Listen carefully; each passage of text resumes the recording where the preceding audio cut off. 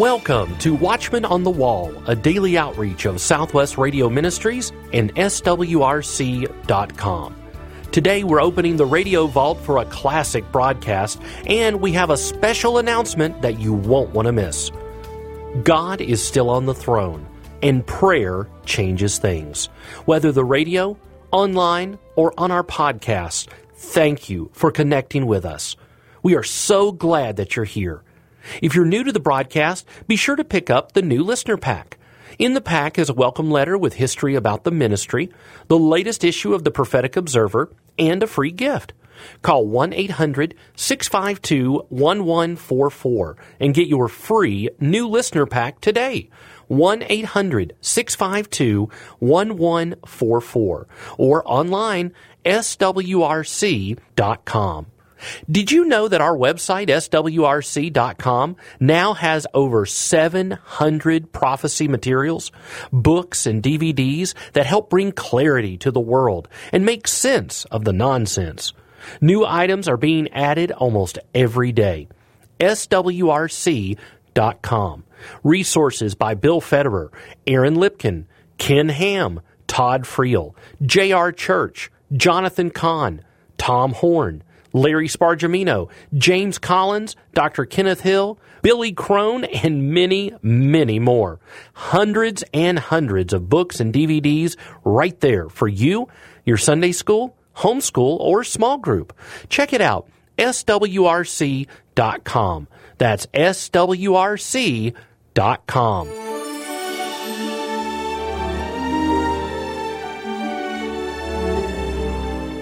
All the way back in 1994, Noah Hutchings sat down with Hal Lindsey to discuss their thoughts on the future of mankind as they approach the new millennium. It's a fascinating conversation to go back and listen in on.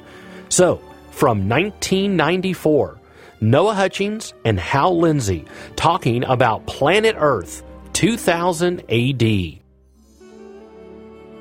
We have a very important guest with us, at least important from the observation of what is going on in the world today in light of Bible prophecy, Brother Hal Lindsey. He's written 11 books with a combined worldwide circulation of over 35 million. He is known as the Jeremiah of this generation.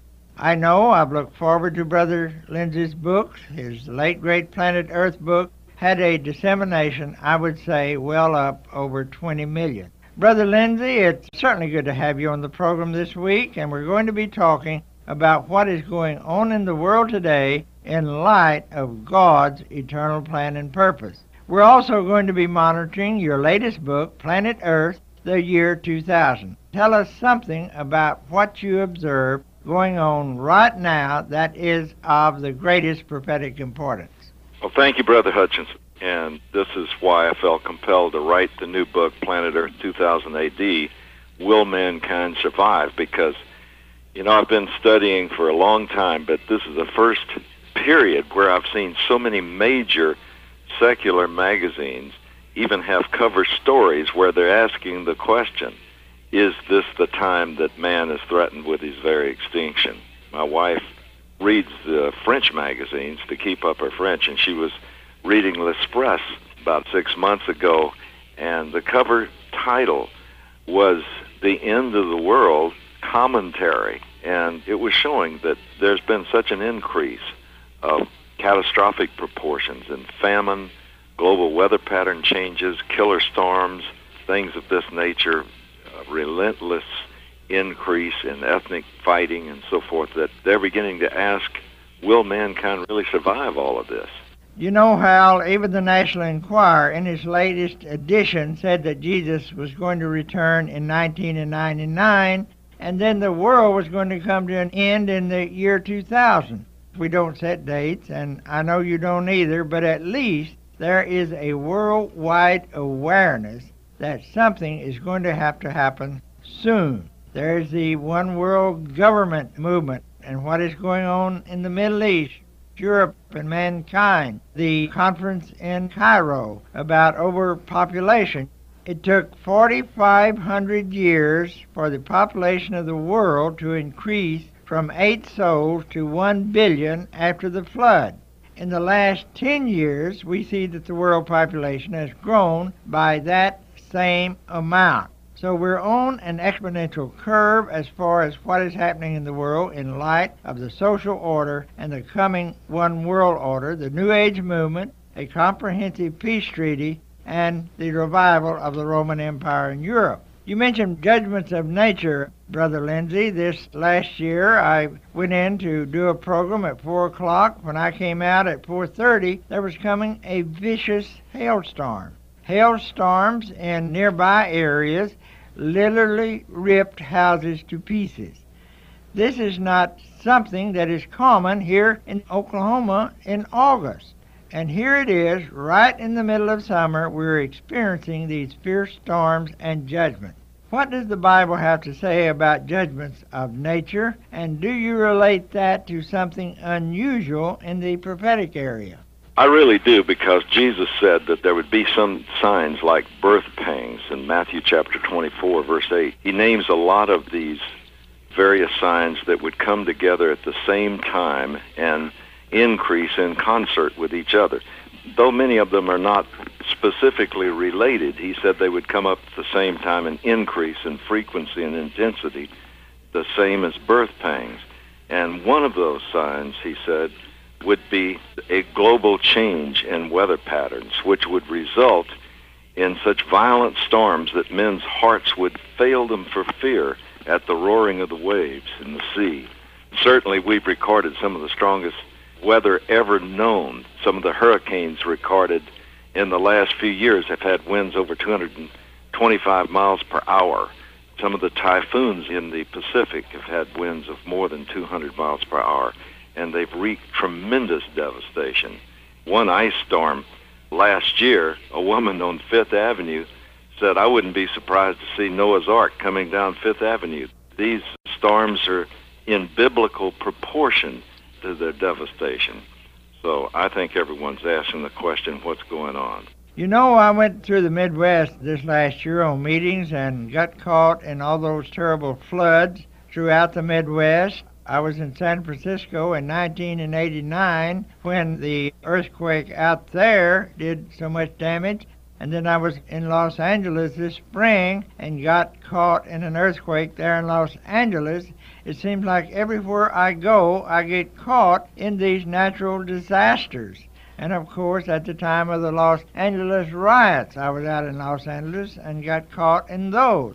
So maybe God is trying to tell me something to share with the people about these judgments that are coming on the earth. We know that judgments in the Bible are given as a sign. Well, let's just take one thing that is unique to our times. When I was born in 1929, there were only 2 billion people in the world.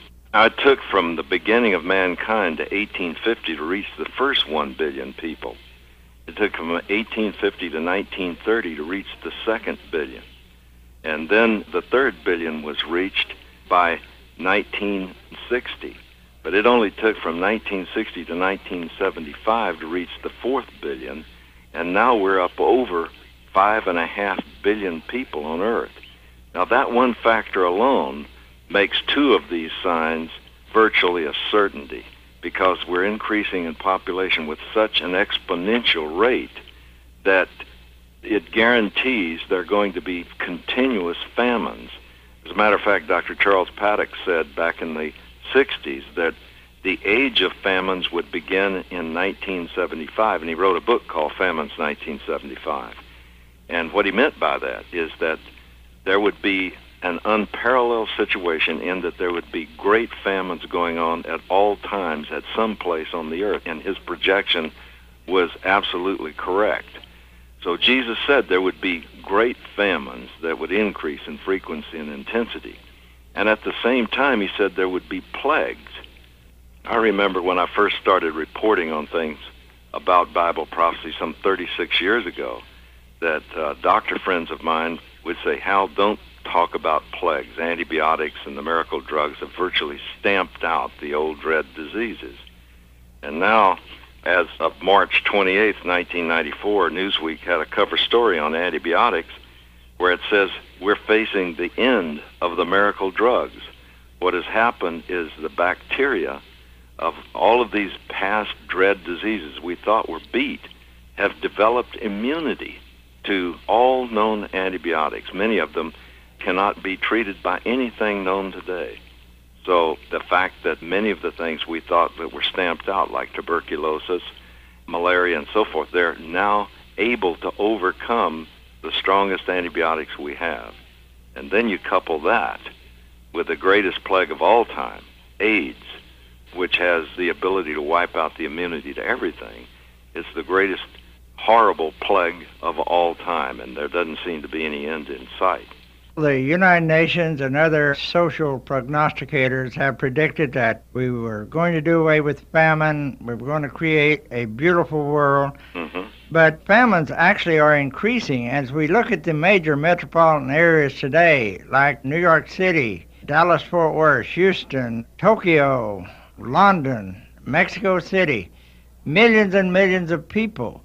What if communications were disrupted, say, for 30 days in those areas? What would happen? It'd be catastrophic. The greatest problem with famine is that the areas least able to support a large increase in population are the ones that are having the greatest increase in population. For instance, all through Latin America, like Mexico City, which is now the largest city on earth, over 25 million people in it. The governments are going to have to produce, within the next 10 years, double the amount of jobs and ability to support, food-wise, all of these people, just to keep up with population increase. And yet there doesn't seem to be any possibility of them able to keep up with that kind of population. We're talking with Hal Lindsey, probably one of the most astute and comprehensive prophetic observers of our time. And Hal has written a new book, Planet Earth 2000 AD, Will Mankind Survive? Brother Lindsey, as we look at the world today, do you expect there to be a one-world government? You know, we hear a lot about one-world government, and the Bible predicts that one man is going to have control over all the world, over all nations. That is 100% political power. Do you foresee the formation of a one-world government? Is that really going to come to pass in our lifetime? Well, I think there are many forces pushing us toward a one-world government now. I think just the catastrophes we're talking about are causing governments to say we've got to get together to, in a joint way, confront these things. I think the continued instability in Russia is one of the things that's going to push us that way because of the fact that they've got so much nuclear material with 1.3 million nuclear scientists and technologists that are roaming around in some of the most unstable areas. The fact that there are so many ethnic wars going on. The fact that economically there's a pressure to unite. I think all of these things are moving us toward uniting. Certainly the United Nations is trying to move us toward a one-world government. I believe that what we will see is a movement toward Europe as first being a leader of the West and then pushing toward taking over a whole one-world government. Even the Pope is predicting that there's going to be a move toward a one-world government. I'm sure you're acquainted with Malachi Martin. He expects in Europe that the Catholic Church itself will no longer be, shall we say, an entity as far as it is now. That there will be a one-world religion in the sense that one man is going to be in control of a one-world ecclesiastical order. In fact, the Pope himself has predicted that by the year 2000, all religions, especially Islam, Christianity, and Judaism, will be worshiping in peace in Jerusalem.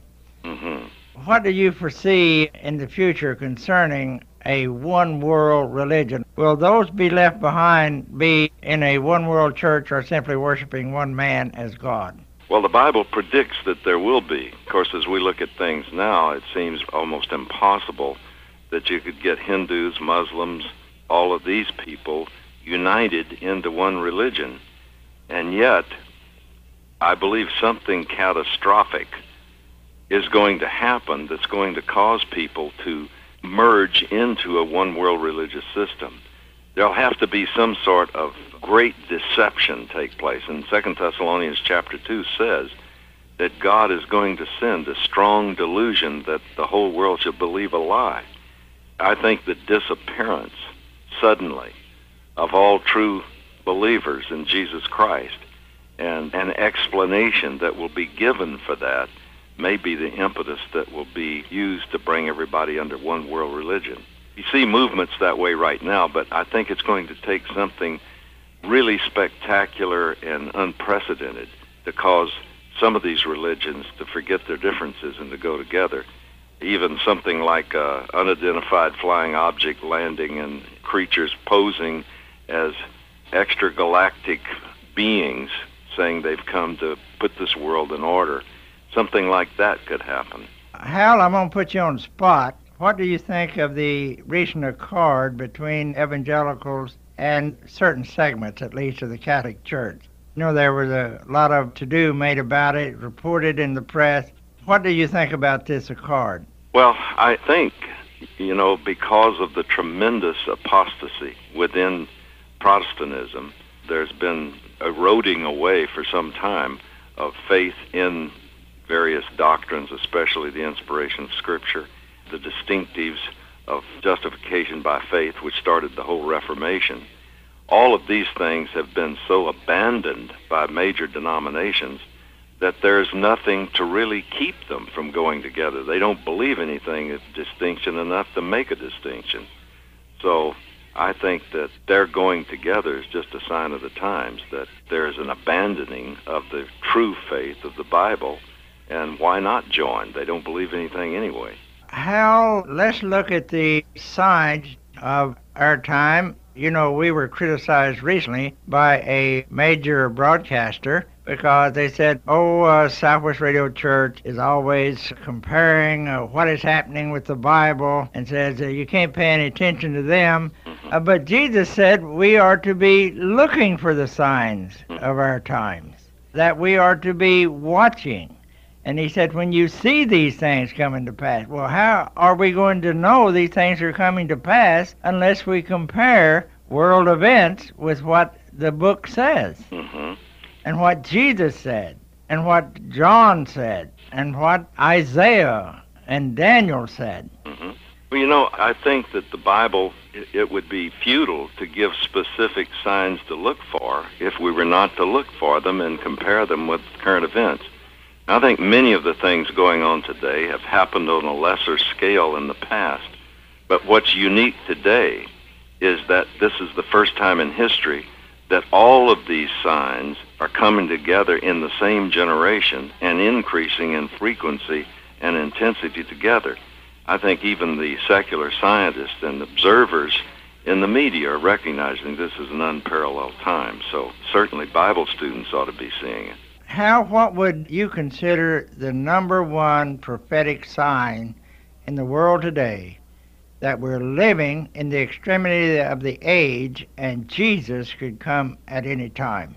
Well, I think that the sign that was most necessary was the rebirth of the state of Israel.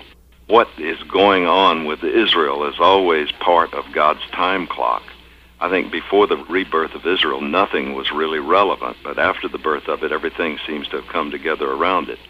I think this peace accord that is being worked on in the Middle East right now is probably one of the most important signs going on, because if this peace accord holds, it will be the first time in Israel's history since their rebirth that they will be incapable of defending themselves. They will have to make alliance with some other power to help keep them secure. And that sets them up for Daniel chapter 9, verse 27, where it says Israel will sign this peace pact with the Antichrist to guarantee their security. When we were in Jordan in June, we were informed what was going to happen, that Jordan was going to enter into peace negotiations with Israel, that the water rights would be one consideration. Also, the right of Jordan, or King Hussein, at least the present king, over Mount Moriah. He recently refurbished the dome with gold. Mm-hmm. I have no idea how much it cost. I think he sold some property or someone put up the money for it. We were told that by 1996, Jerusalem would be internationalized. Do you have any insight into the possibility of this happening? Well, yes. It was King Hussein personally who, out of his own fortune, put up the money to put gold on the Dome of the Rock. There's a constant talk about internationalizing Jerusalem, and strangely enough, the movement now is toward having the Pope be the custodian of all of the, or the referee, as it were, of all of various holy sites in Jerusalem. There's a tremendous movement toward this. He would not control, for instance, the Muslim shrines, but he would referee the different religious interests that would have holdings there in Jerusalem and, in a sense, be the one that keeps them in harmony. How do you think that the Vatican itself might move to Jerusalem? I know there's been a lot of talk about that, and there has been an architectural design for the Vatican to be in Jerusalem. It's been on the table for 50 years, I think. Of course, Jerusalem is God's center of government for this world. Mm-hmm. It's going to be certainly the future center when Jesus comes back and reigns on David's throne. Do you think the Pope will really preside over the holy places in Jerusalem and possibly even the Vatican move to Jerusalem? Well, there's a great possibility of that. There's talk about it. I don't know about the Vatican itself ever moving there, but certainly they're talking about setting up a center there. They're talking about setting up an embassy, as it were. I can see this growing greater and greater importance. You know, Zechariah chapter 12, verses 2 and 3 says that Jerusalem will become the focal point of all world attention just before Christ comes back, and that a battle over Jerusalem, who owns it, will be the cause of the last war of the world.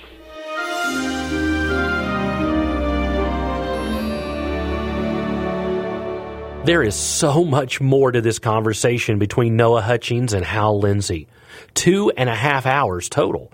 And it's available today on 2 CDs for a gift of $15 or more when you call 1-800-652-1144. That's 1-800-652-1144. You can also order online, swrc.com. That's swrc.com. This special conversation from our radio library can be yours today. The complete 2.5 hour broadcast on 2 CDs for a gift of $15 or more. Call 1-800-652-1144. That's 1-800-652-1144.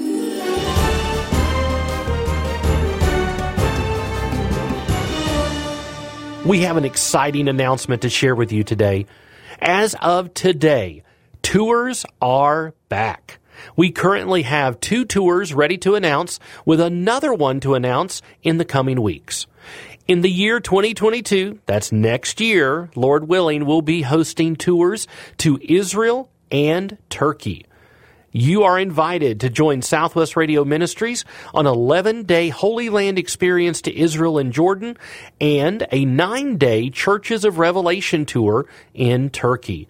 These tours include all-inclusive pricing that covers entrance and program fees, gratuities, overseas transfers, fuel charges and government taxes, and international airfare from New York City. Also included in the price are stays in first-class hotels, transportation in deluxe air-conditioned motor coaches, daily breakfast and dinner, as well as guided tours and Bible studies right there on location with both Dr. Larry Spargimino and James Collins.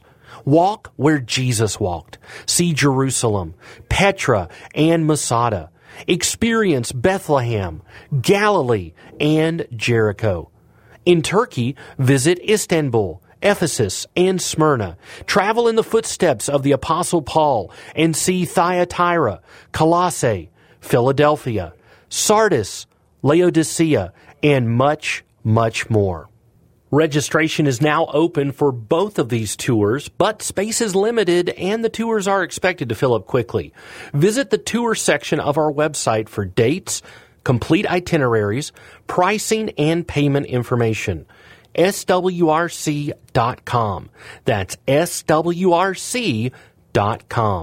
Experience the Holy Land with Southwest Radio Ministries. Israel, Jordan, and Turkey with Dr. Larry Spargimino and James Collins. Register today at swrc.com or call for details 1-800-652-1144.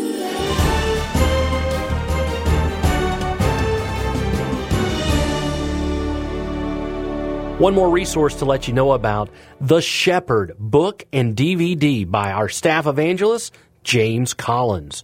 For over 3,000 years, countless generations have turned to Psalm 23 for strength during times of trouble. Its brief 6 verses offer words of compassion, hope, and encouragement that never wear out. Though this little psalm was written in a different time and place, the lessons it contains are as up to date as the 21st century. In The Shepherd, James Collins explores the rich meaning behind the world's best known and most loved poem. James teaches the psalm verse by verse, explaining its extraordinary power to change lives and ease our troubles. He shares its fascinating context and colorful background. You'll find encouragement to enjoy the green pastures of life while becoming strengthened by the dark valleys. Through James Collins' explanation of the biblical text that illustrates the love and care of the Lord, The Shepherd will help you rediscover the joy, inspiration, and peace of this beloved psalm. In the Shepherd book and DVD, James Collins answers questions like, does the 23rd Psalm fit into Messianic prophecy? What is the significance of restoration? Does the shepherd-sheep relationship parallel God and man? James Collins answers these questions and more in The Shepherd. The Shepherd book and DVD is available today for a gift of $25 or more when you call 1-800-652-1144. That's 1-800-652-1144. You can also order online, swrc.com. That's swrc.com. Tours are back and our brand new The Shepherd book and DVD available right now. Be sure and tune in tomorrow when author and teacher Larry Stamm will be looking at the Jewish roots of Christianity. Watchman on the Wall is a production of Southwest Radio Ministries and is supported by faithful listeners like you. Visit swrc.com. That's swrc.com.